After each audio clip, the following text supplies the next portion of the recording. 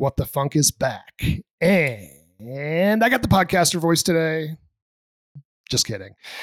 Justin Gauthier, who actually came on Tripping Over the Barrel many moons ago. And I believe I was the first guest on your Wicked Energy podcast as well, which was a lot of fun. You were. No, it's to this day, I think it's still top 3 in terms of downloads, man. I came out of the gate hot with old Funkadelic, and it's definitely gone good ever since. But no, I appreciate you having me back on. It was again, it was a great experience coming on Tripping the Barrel. Again, my heart goes out to the Loser family, but yeah, I'm happy to be back. We always have such good conversations, and no, it's an honor to get invited back to the show, man. So love it. Yeah, I'm really glad that you came back on. I listen to your podcast on occasion. People are like, "Oh, you're a podcaster. You must listen to a ton of podcasts." Dude, I barely even have time to listen to my own podcast, let alone others. But you told me, you're like, ours was great. Like, you got to listen to this. So I really loved yours. I think we vibe really well. I think you're a great podcaster. You do great work for this industry, and your career is super bright ahead of you. Thank you, man. You're welcome. What we do on What the Funk, and our listeners know this at this point, we're not going to talk a ton about business. I want to know people's story. So I will ask you what I ask all my guests.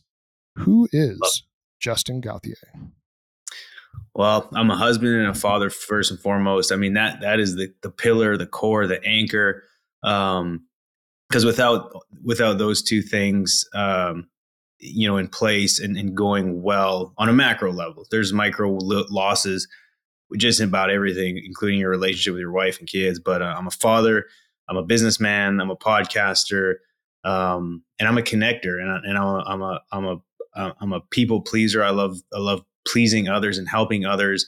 Seeing other people win makes me happier than anything in the world. And so that's who I am, man. I'm a Canadian, born to a single mother. Grew up in an entrepreneurial family. My mom remarried when I was 5.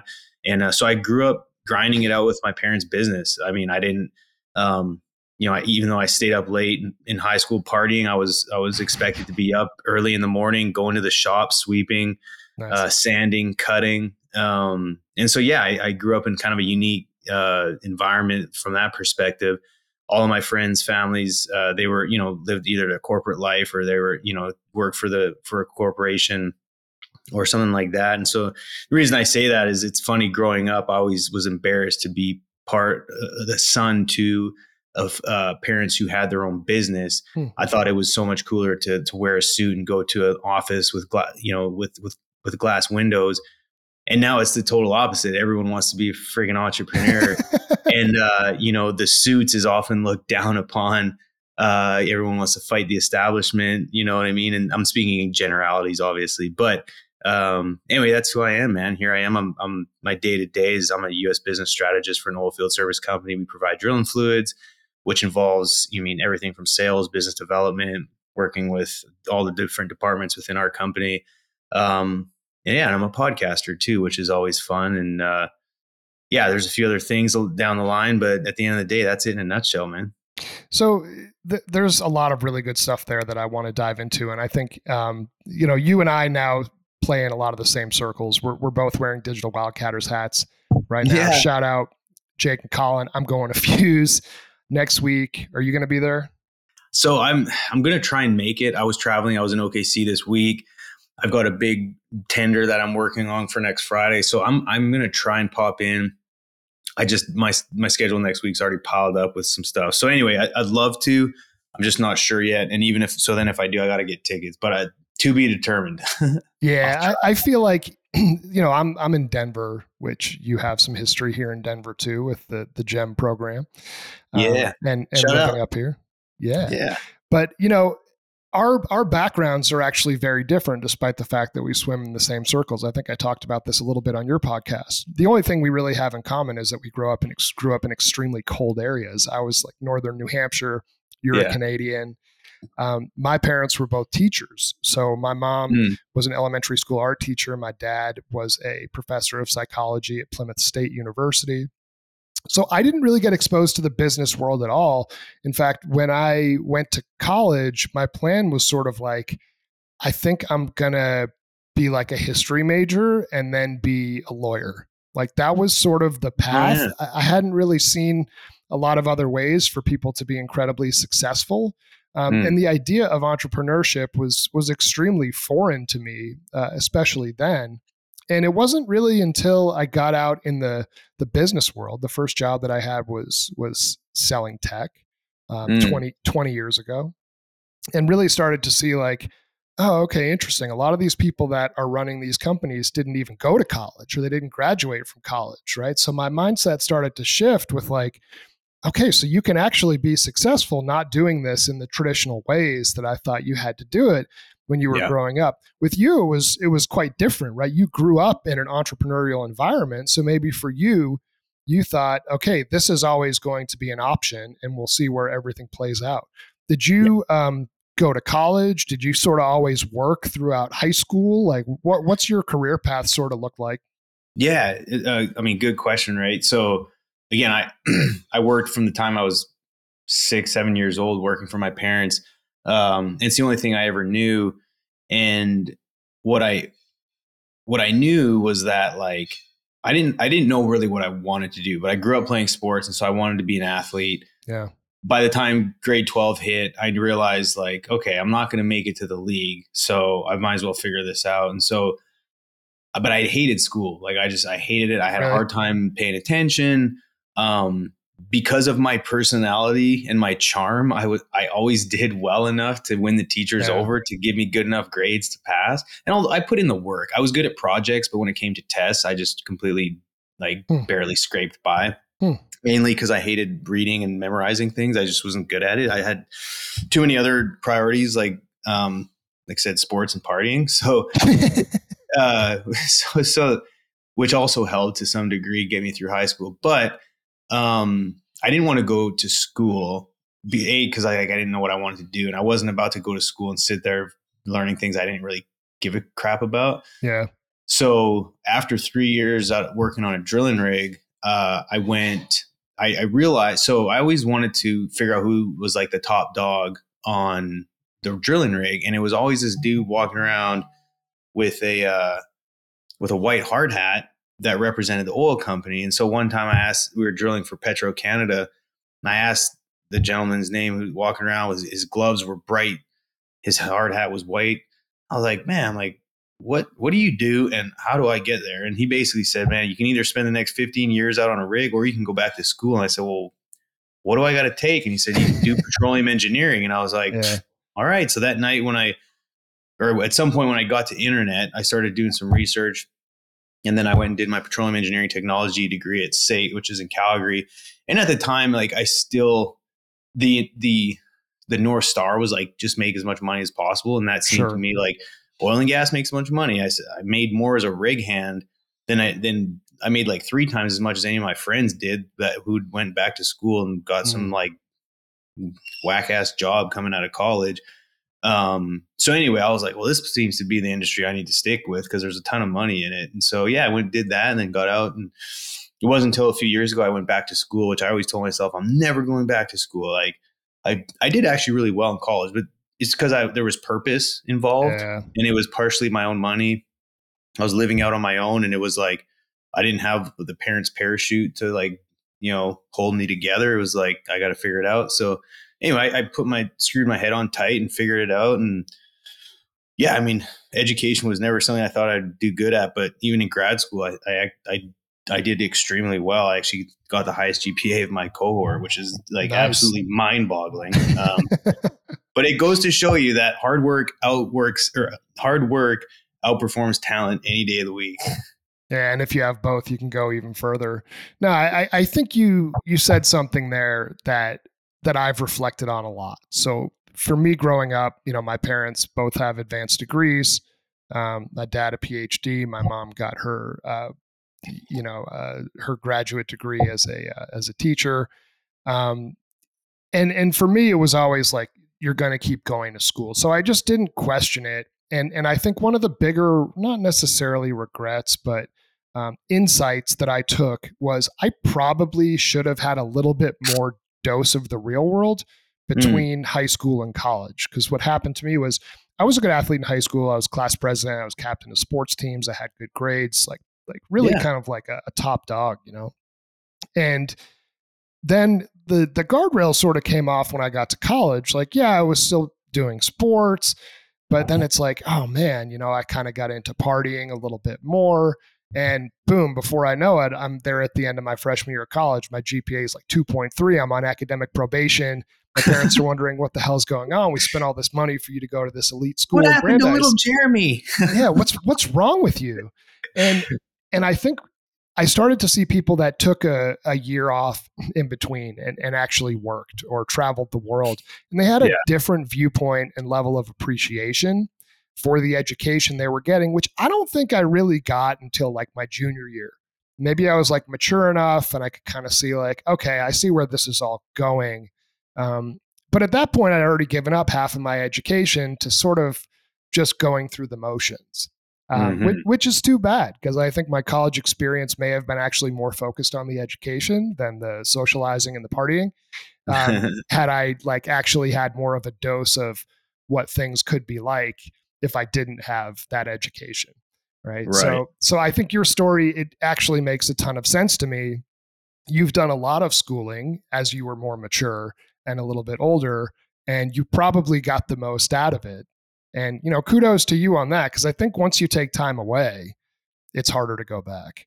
It is. But honestly, like the silver lining around the pandemic was I had signed up to go back to school once before, and then work got busy. And then all of a sudden I was like, screw it, you know. But man, during the pandemic, it was like I can either sit here and like play on LinkedIn for 12 hours a day, or this thing that I've been wishing about for years, to go back to school. Like I can actually make this happen, because it doesn't sound like I'm going anywhere for anytime soon. So man, honestly, if it wasn't for the pandemic, dude, I'm really quite certain that I wouldn't have went back. And mainly because I just don't know if I would have had the time nor the interest to sit there and reflect and be like, is this really what I want to do? Because I would have been distracted with the day to day and just hustling and bustling and, you know, just kind of going on about my business. So yeah, as the stars aligned there. Did you live in Denver for a little bit? Yeah, I lived in Denver in 2000, from 2012 into 2013. So it was a little over a year. So not a long time, but that's where I broke out in sales, like formal sales for the company I work for. Yeah. Still at the same company?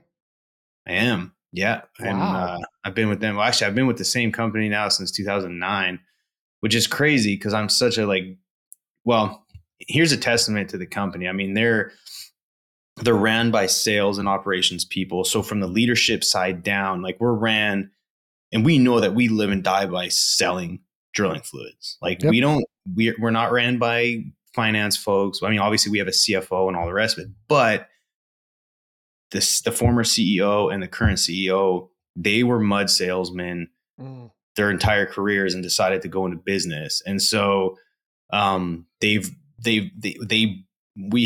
breed a very entrepreneurial esque business. Like people create value where they see fit. It's very merit based. There's egos and politics in any company, but I think we've done a good job of building a team of people that gets put aside for the most part. And so I would have never thought in my wildest dreams I would have stuck with a company for this long, but they give me the freedom to create value where I see fit. And ultimately it's helped generate millions of dollars for them. So it's worked. That's really cool. And I've seen this across the board where you have, technology led companies, founders who are engineers, founders who are salespeople, founders who are finance guys. And that really does sort of permeate down throughout the organization. So I think that's worked really well for you since you are entrepreneurial, and that's somewhat encouraged, I think it seems like, within your organization. I actually attribute a lot of my entrepreneurial career, which I'm about 3 years into right now, of just saying I'm going to go away from taking a W-2 and I'm going to start my own thing.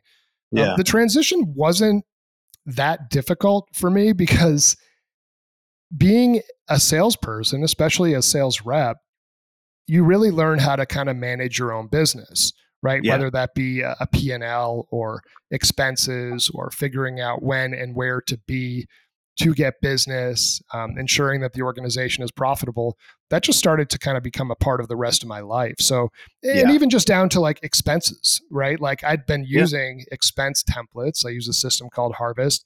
I'd been using that for years. So then when it's time to like, I talked to my tax accountant at the end of my first year. He's like, dude, I really hope you were keeping track of like all your receipts and all this stuff. I'm like, oh yeah, no, here's a report. And he's like, oh my God, and you like took pictures of every single receipt. I'm like, well, yeah, like I know how to do this. Yeah. I've been a Yeah. sales guy forever. So some Yeah. things sort of just because of my background in sales helped in terms of becoming an entrepreneur. There are some things that I've struggled with too. Like I'd never really created a real like revenue forecast, right? Like what Mhm. is this going to look like to the line item, to the month, right? To the resource that is now allocated to that particular line item. And so something like that was new to me. And I was fortunate to be around some people who do have MBAs that have finance backgrounds that sort of showed me how to do things like that. But as Mhm. far as like using a CRM and doing reporting to make your clients happy, tracking expenses was all very sort of natural for me. And I think you'll see too, if and when you ever decide to break out, that a lot of the things that you've already learned are very applicable to running your own business. Yeah, no, it is, and I'm very blessed to have a beautiful rock star wife who she's running her own business, and it's funny because she graduated high school right away, went into accounting, took went and worked for CNRL, Mm-hmm. did accounting, we came down to the US, she did more accounting, and so like she was like, but she worked her ass off, she did well, but it wasn't until after having kids she was like, I don't want to go back to the corporate world, which Yeah. in my eyes, if I would have bet on her career, I'd have been like, you're going to be because she liked consistency. She liked, getting off and not having a phone call or an email till the next day. Cause she saw how I lived my career. And she was like, do you ever put your phone down? Like this was back in the early days of ours. And I'm like, no, like we drill wells 24/7. Like you don't Right. turn the lights off and then we have to stop drilling wells. Like this shit goes on all day, every day. And, and then over time she was like, oh, okay, she's just learned to accept it. And she acknowledges just like the demand. But I say all that to say is like, she's actually the one who decided to ditch the W-2. Well, I mean, when we had kids, she did. And then she finally ended up wanting to start her own business. And now she's an entrepreneur and lives and dies by, like her scorecard, not the companies. And so it's like, and she's responsible. Like she's got a few rentals. She does multifamily. And so she has a real estate company.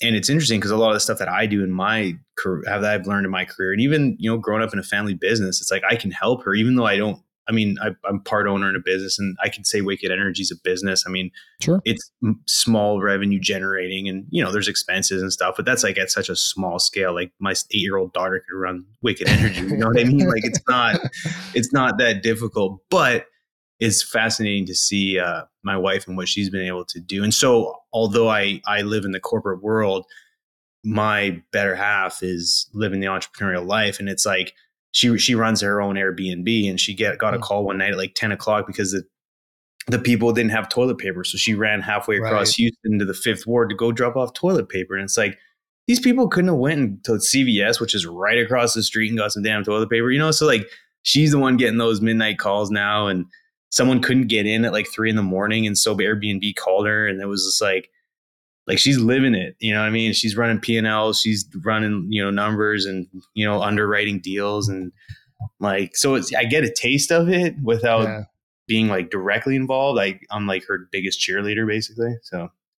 Yeah, and you get to see the fluctuations, just like in oil and gas, right? Where we're so commodity price driven. Now you're in the the mortgage space and the rental space, right? In the housing market. So you're very keen on trends.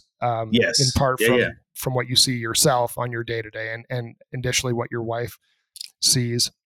I have a kind of a personal question for you. Hell yeah. And somebody asked me this on a podcast earlier, which I thought was pretty cool.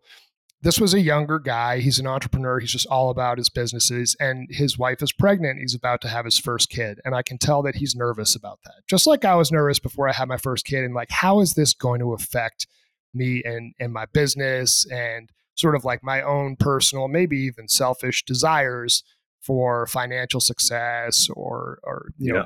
business achievement. And I have my own sort of views on that. But I'm curious, like, what shifted for you when you had kids? Did you feel like your heart became more full? Do you feel like in some ways it created more challenges? Like you worked harder, you didn't have time to work as hard? Give me sort of your sense now that you got a couple of those little ones running around. What Yeah. has having kids done for you as it relates to your own professional life? I'll be honest. So like growing up an only child, I didn't have to worry about anyone else. It was Mm, like, it was all about me. Right. And so, and then, having a wife, I had to really give up that. I had to become way more selfless. Like it was like like our time together meant a lot. And so it wasn't always like I could just do whatever I wanted when I wanted. I finally yeah. realized like, like giving a heads up to her that I want to do something is probably is probably a good thing. And so, and then fast forward to having kids, I was like, holy shit. So it was extremely difficult from the sense that like I had to put others before myself. Yeah. And I did I feel like I did a good job doing that, or else I probably wouldn't be married anymore. But it was like really thinking like in the macro is like, I'm probably not going to be able to work 12. Cause when I was working before we had kids, like I loved what I did, and my hobbies were work. And yeah, I did like some things here and there, like on a daily basis. But like at the end of the day, is like I just loved working and doing Mm. what I did. And so it was like it was hard for me to really like, oh, like I gotta play with a baby that like there's no ROI there when I could be like focusing on Uh, building relationships with clients or traveling and doing this and that. So it was challenging for me at first. I really had to like find a greater purpose for who I was. And I'll never forget is like, I got to a point where I realized that as a father and having kids, you have a great responsibility to raise good humans to impact the world. And I that's always right. wanted to like please others and do things for others. And I realized like if I look at a macro timeline, like they're only going to be wanting to hang out with me and do things with me for like less than 10% of my life, like, or if Yeah. that, whatever that Yeah. percentage is, fairly small. And so I just like took it upon myself. I was like, okay, like I really got to put in the time. And if that means my career growth slows down, that's totally okay. Such as long as I raise great human beings that can impact the world in a great way, then like that's what life's about. It's not, how far I can make it, how much money I can make, and how many titles I can acquire along the way. And it's like, and so I realized, okay, like I need to get off my high horse and realize that there's a greater purpose to life than the like monetary returns that you get from working your ass off. While are still important to some, including myself, I love it, but it just made me realize there's more to life and just like chill the F out. Like work's going to be there the next day. And Yeah. then it came down to like communicating with my wife. Cause, that was another thing is like really, anyone who has kids knows that like having kids tests your marriage. And Yeah. so I really put focus on trying to make sure that like she was good, and really I had to work on listening. Like my listening skills are terrible because I hear one thing, it goes out the other, and because my brain's thinking something different. So there was a lot of stuff I had to work on, and I still do. But I mean, that's a freaking long ass answer to a short question. But to sum it up, I would say it made me way more selfless. Yeah. I had to put others before myself, and I had to not put work as a priority like all the time. And I never really chased balance, because I think when people talk about like, oh, it's the work life balance, and although I acknowledge that as a good idea, because at the end of the day, you can't just, if you have a family, you can't just work all the time, because ultimately you're gonna spiral out of control. You're gonna have a shitty relationship with your wife and kids, and you're gonna live in a really painful situation probably for a long time. Absolutely. But in the macro, I think it's important to look back and be like, was I there when I needed to be? Did I do the best I could given the circumstance? And like there might be days where I only focus on work and I'm not really present. Maybe I'm traveling. But over the course of like since the day they were born till now, have I spent good quality time with them? Have I done the things? Have I been attentive? Have I been a good parent and a good husband? Yeah, like it seems like it has been. And so I'm like, okay, cool. But like there's some days where like you can't think every single day, okay, I got to spend like X amount of hours doing this, X amount of hours doing that. Because reality is, especially in our business, it's not going to happen. So it's not beating yourself up too. That's another big one. Is like, don't be so hard on yourself, because Mm. you have time on your side, which most people would disagree with. But if you manage it accordingly, you do. So Yeah, well, I appreciate the detailed answer because it's not a yes or no question. It requires some nuance. I think for me, I was kind of anxious about having kids, and some of those anxieties come true because kids are an expense and they require your attention, they require your money, they require your focus, which will in turn take away from other things that you have. But I think with a little perspective, you realize that's actually what really matters. well, Because you a friend of mine who's actually Canadian said this to me a little over a year ago. I forget the context of the conversation, but he said, I think I was complaining about business or something. He said, Jeremy, like, you're going to have a lot of jobs, but you're only going to have one life, right? So it's going to be really important for you to look at, are you happy in your day to day? Because if your job is making you miserable, for example, like you could easily just find another job. You can't find a yeah, different life. You can't find a different kid. Like yeah, these are the things that are important to you. And I even remember when it was particularly hard for me when my first two daughters, I have two daughters and a son. My first two are about 21 months apart. So when they were like 3 and 1.5, it was really hard. Like we just bought our first house and we moved, and I was working a big job and traveling a lot. And I remember thinking, how do you do this? Right? Like the immense yeah, amount of stress, like how do I balance all of these things? And you ultimately just get through it. I think it for me, having the kids brought a sense of purpose. yeah, It allowed me to see there is a world bigger than my own kind of selfish needs and desires. And then to create value for the family was much more fulfilling for me than just making money myself so I can go on a vacation. That said, I do very much look forward to my vacation to Mexico coming up in about 5 weeks. That should be fun.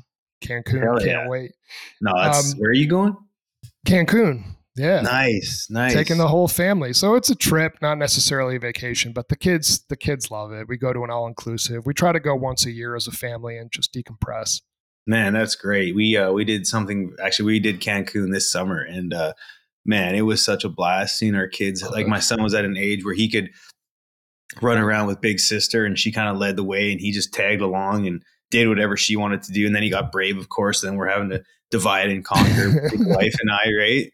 But it's no, man, you got to enjoy it and disconnect and decompress. And I mean, again, it was like I would have loved like 3 days vacation afterwards. It's just the wife and I, but again, it's like we're like they're going to be 18 at some point. They're going to move out, and the wife and I are going to have decades to fucking go on vacation together. So it's like at the time, Yeah. I'm like, oh, it'd sure be nice if it was just you and I. I'm like, dude, snap out of it, man. Don't be such a selfish little bitch. Like this is you're gonna have the time. Like God, like I struggle with that all the Uh, time, I love it. I love it. What prompted you to start podcasting?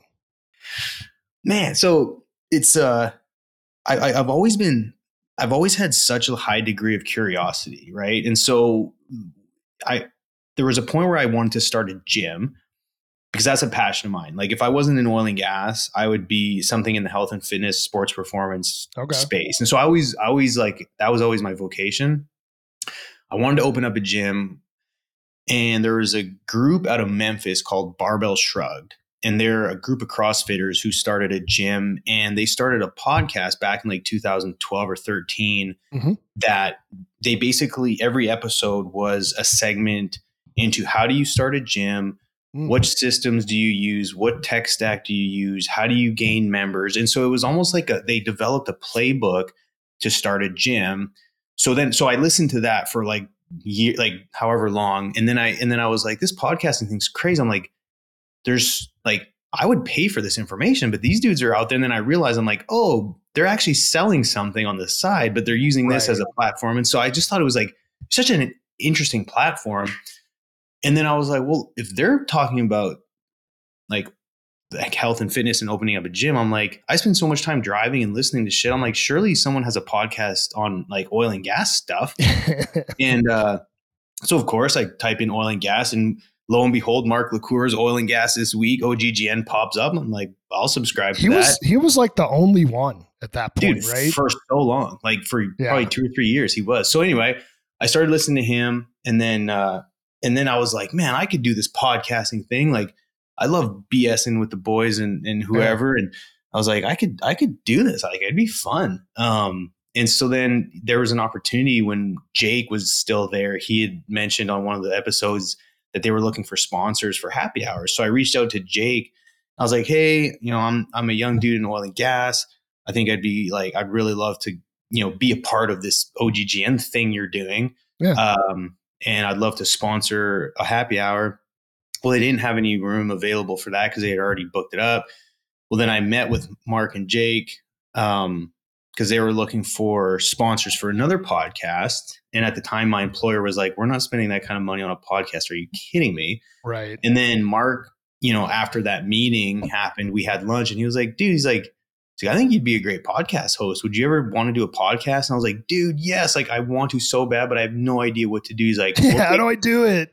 Yeah. I was like, give me a microphone and I can freaking give her. But I was like, I don't know how to do it and put it online and all that. And he's like, we got you. Like, you just figure out what you want to talk about, and we'll get you the equipment, and it'll be plug and play, and you just record and then leave the rest up to us. And I was like, sweet. And then, so that's how that started. And then the rest is history. That started in 2018, January 2018, I think. So you were early. At least for oil and gas podcasting, you were pretty early. And you've done hundreds of episodes now? Yeah. So I'm on like 70, almost 80 for Wicked Energy. I think I did 140 or 50 for OGGN. Then we're at over 200 with the Flow Line, which is the one I do for AES drilling fluids. Oh my God. So you've done like 350 podcasts? I think I tallied it up. I'm over 400 episodes recorded. Yeah. Dude, they're going to retire your jersey in the oil and gas podcasting Hall of Fame. I don't know, man.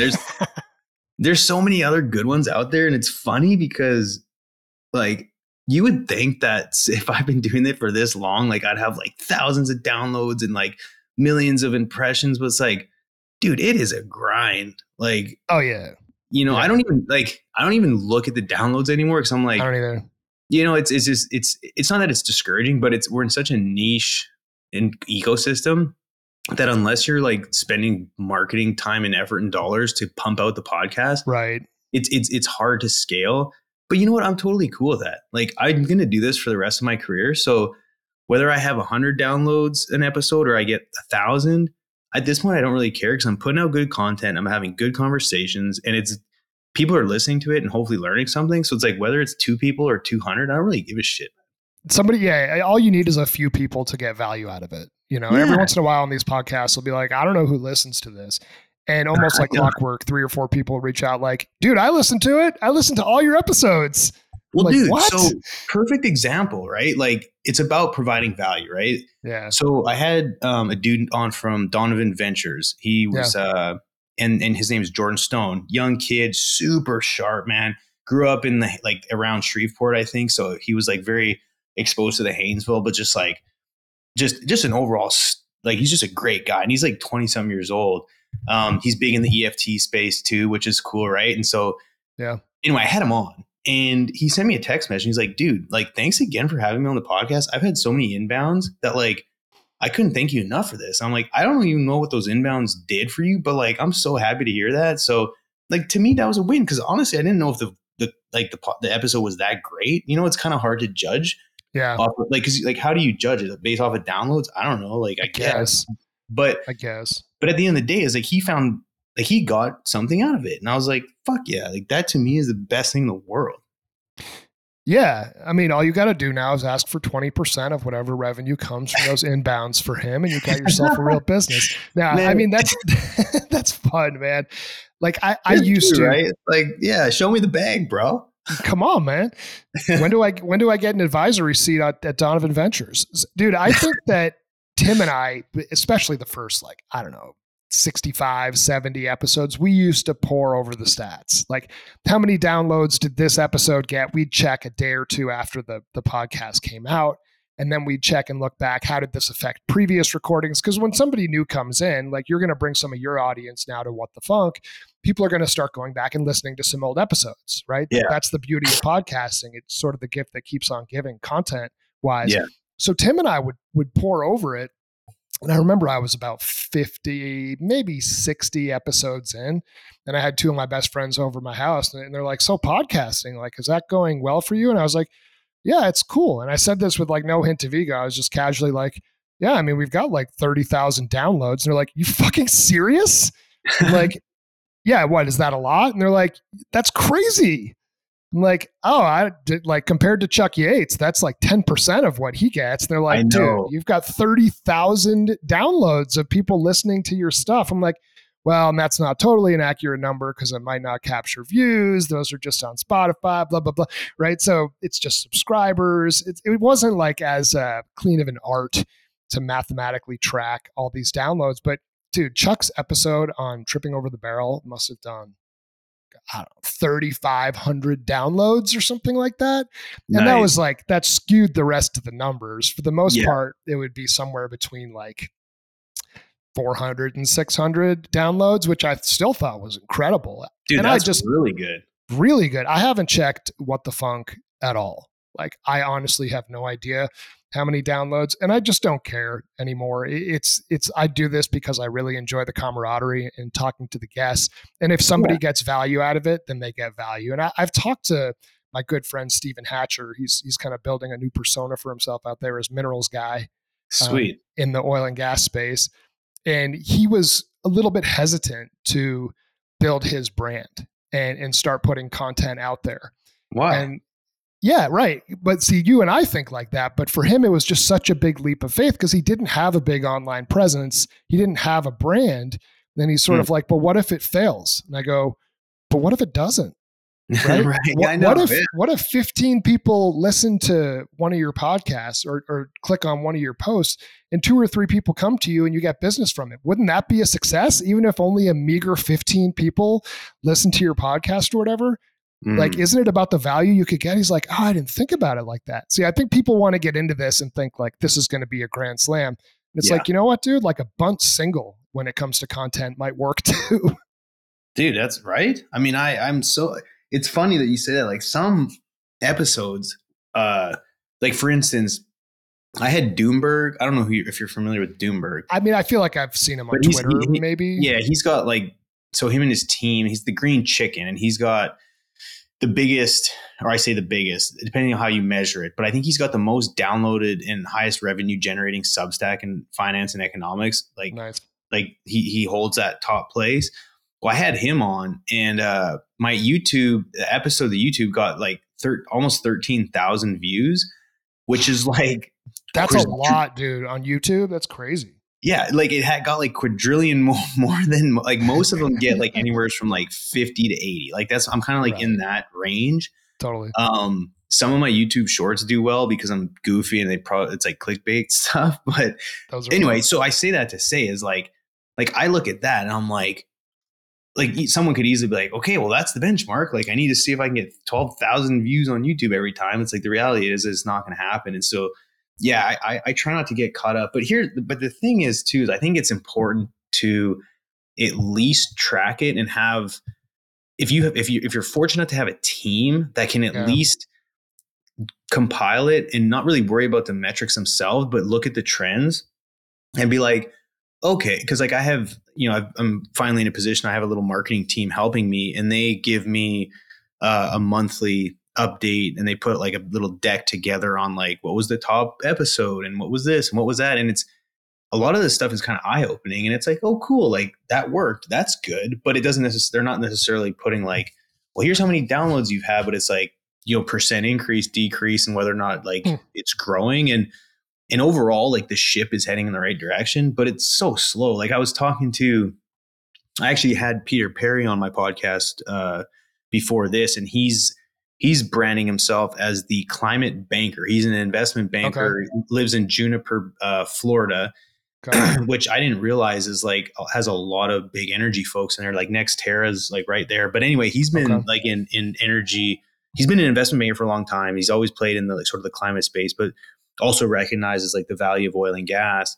And we were talking about like how challenging it is to raise capital right now, just due to like, there's some biases around like renewable energy and with interest rates so high and the IRRs are so low. And so like we had a really good conversation about like energy finance and banking and stuff. But Yeah. he was saying is like, you have to be willing, like the short-term bag nowadays is like few and far between. It's like, I'm looking for people who want to like invest for like, 5, 8, 10, 12 years.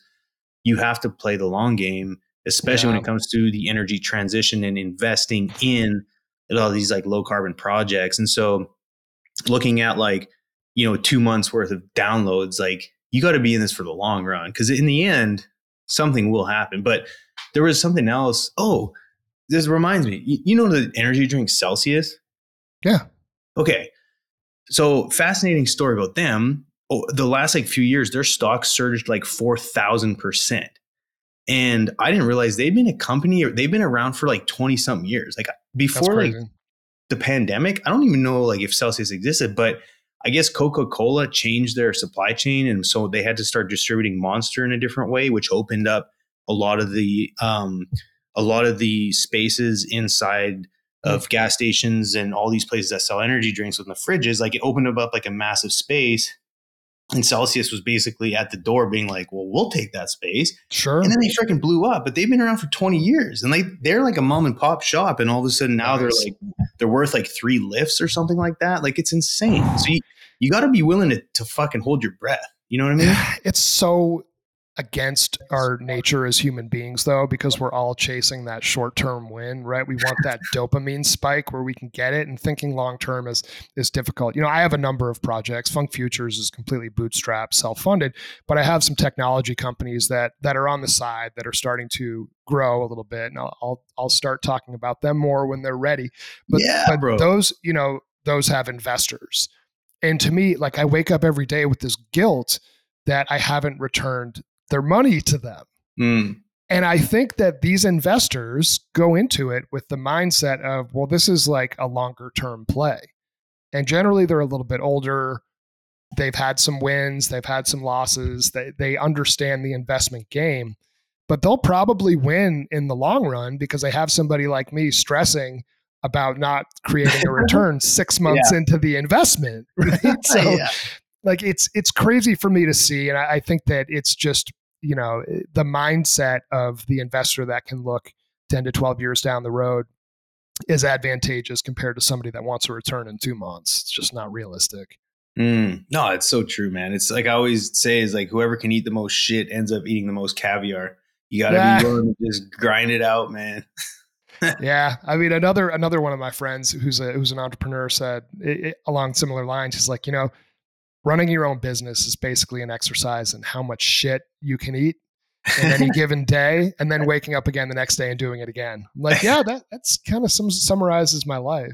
But I'm I curious, love it. Jerry, I'm curious on your thought, like kind of going back to the original part of the conversation was like, I grew up and I felt ashamed growing up in an entrepreneurial family. Like, again, I felt like I was a second class citizen because my parents, like we had our own storefront in a mall and like, they didn't work for some fancy company and were like corporate suit shit. Right. Well, then fast forward to like, I don't know, call it the last 10 years, like hustle culture came along. Yeah. Then like entrepreneurship became like glorified. And now I say everyone, there's consent. Like when you look at it, it's like entrepreneurship is like, kind of like everyone's like, I want to just start my own thing. I want to start my own business. I want to have a side hustle. Whereas like, now it's like if you grew up in a family where like your parents are working from home and they got multiple businesses and they get to make their own schedule and all this stuff, it's cool. But a lot of money has been lost. A lot of people have failed. Do you see the pendulum swinging back to where people are going to be like, you know what, like, this entrepreneur shit's whack. Like, I'm going to go back to just working a W-2. Like, do you think it'll be sexy again to go work for a cool corporate company? Yes. I Are you do. seeing that, or are you saying that it's going to happen? I'm not seeing it yet. I think people still want to figure it out for themselves. And also, I think the pandemic changed this a little bit with people Yeah. all of a sudden working from home and developing this level of like freedom and time and autonomy to think that you could just run a side business. But as people start getting back in the office, assuming that's a thing, I think that dream will die a little bit. But dude, there's a lot that goes into running and starting your own thing. And I don't sleep particularly well at night. That there's not a great deal of security. You can get fired at any time by your clients. You're Yeah. constantly hustling. You're stressing. I see this with friends who are also entrepreneurs. Like, you tend to hear about the successes. How come we don't hear about the failures? Right. Yeah. So I think that the idea of having the security of a W-2 and a 401k and good health insurance, that allure will start to come back when people realize just how much of a grind it actually is to maintain something over the long term. Yeah. Yeah. Because the reality is like, while people might have entrepreneurial tendencies, which can be applied in a company like mine, Sure. I've Yeah. been able to do. Yeah, the reality is like not everyone can run a business. And for so long, like access to capital was so easy. There's so much cheap money out there. Like, Yeah. I think the next 5 years, you're gonna really see like who is the entrepreneur that like can actually make this shit work, or who is the one out there that could just get access to money and make it work, and then like are still somehow scraping by. Like, I think you're gonna see the landscape shift a little bit, but I think in all good reasons, right? Sometimes like markets need to purge a little bit. Yeah. And yeah. I mean, there's also sort of the fundamental, as money becomes harder to obtain on the investment side of things, as interest rates go up and the VC markets tighten. Um, who's going to be able to actually branch out and go off on their own? Well, fundamentally, it's people who have money already. Okay. So then the Mhm. American dream starts to die a little bit because you don't get some of these smaller companies be able to take an SBA loan at 5% and be Mm. able to put up their corner store that actually creates value and allows them to pay back that loan. So Mm. it's going to be fascinating to watch. And it's sort of the same thing with real estate, which you're seeing too. Like, okay, the housing prices are decreasing at least a tiny bit and interest rates go up. I don't understand how people that are buying houses right now can afford it. You put a ton of money down and then all of a sudden your mortgage is $7,000-8,000 a month. Dude, it's Well, crazy. well, okay, good point. But there's always going to be buyers and always going to be sellers. I It's think true. what people were buying 5 years ago looks totally different than now. Like, my brother-in-law is a perfect example. 5 years ago, he could have bought a nice place out here in Katy for, I don't know, call it 400 and some $1,000, and it would have been probably, a beautiful, nice new home, whatever. Yeah. But now, while he's still, actually, they just closed on it, what he can afford relative to like the house he could afford then, now relative to the house he can afford now, like he's having to accept the fact that he's going to live in a different area Mm. and he's going to live in a much smaller home. And so I think people are eating a little bit of humble pie. And it's like, I think this shift of what, like who's buying what is just shifting, but there's always gonna be people who can buy the high end homes. There's always gonna be people who can buy the low end homes. But now someone coming out of college is probably gonna have to buy a 1-bedroom place in the third ward versus like 5 years ago, they might've been able to buy a 3-bedroom house out here in Katy. It's And insane. you know what I mean? So I think you got to kind of look at that too.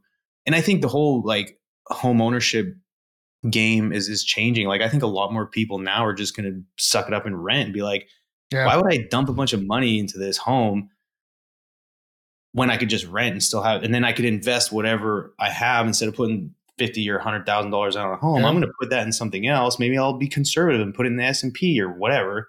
So I Yeah. think people are just like shifting the way they allocate their capital. But again, it's super, super fascinating. I wish like when you look at the trends of like what houses, like people with X income, what was like the median home price that they were buying pre-pandemic, and what's the median home price they were buying post-pandemic, and I guarantee you'd see like a drastic change, 100%. which 100%. is interesting if you're a data guy. If you don't, you're like, what the hell? Who cares? Well, macro trends are important too. They are. It's good to watch, right? It's good to watch. No doubt. Well, look, I got to put a pin in this. This is a ton of fun. I'm already over. This is like the story of my life. Everything's like 5 minutes over. I got to go to another No, dude, I call. feel bad. Sorry, I've been babbling about all kinds of Ah, random stuff. are you kidding me? This is like the highlight of my week. But Justin, where do people find you? Where do they find your podcast? Where do they find everything on Yeah, Mr. so Gauthier? hit me up on LinkedIn. If you search on Spotify or wherever you find your podcast, Wicked Energy with JG. And then on LinkedIn, Justin Gauthier, Gauthir. Yeah, hit me up on there. LinkedIn's kind of the hub. That's where I play. That's the town square. And then the podcast you can find anywhere else. Beyond that, if you're in oil and gas in the upstream space, look up AES Drilling Fluids. We got a great page. We're the leading drilling fluids provider in the United States for land. And so big shout out to AES, greatest mud company in the world. So look them up too if you play in the drilling world. The greatest mud company in the world. Yeah, and I have data to prove it. Yeah, so in your face, all you other mud poser companies. Now, man, I appreciate you very much. You've been there for me. You've always been a great ear. I've enjoyed getting to know you. Our friendship flourishing, and Likewise, man. Thank you. I'm a fan. I appreciate everything you've done for the podcasting space, for the industry, for your own business, for my business, for your family. Let's keep doing this, man. Let's check in every once in a while. It's always an honor to spend time with you, my brother. Awesome, man. And then for all the listeners, and I appreciate all the support that you've given Jeremy over the years. Thanks for listening. If you've listened to the end, I mean, kudos to you. But you made it. I want to give you a big shout out, man. You're crushing it. You got a lot going on, and you're still podcasting. You're impacting others, man. That's God's greatest gift, right? So thank you for everything you do, brother.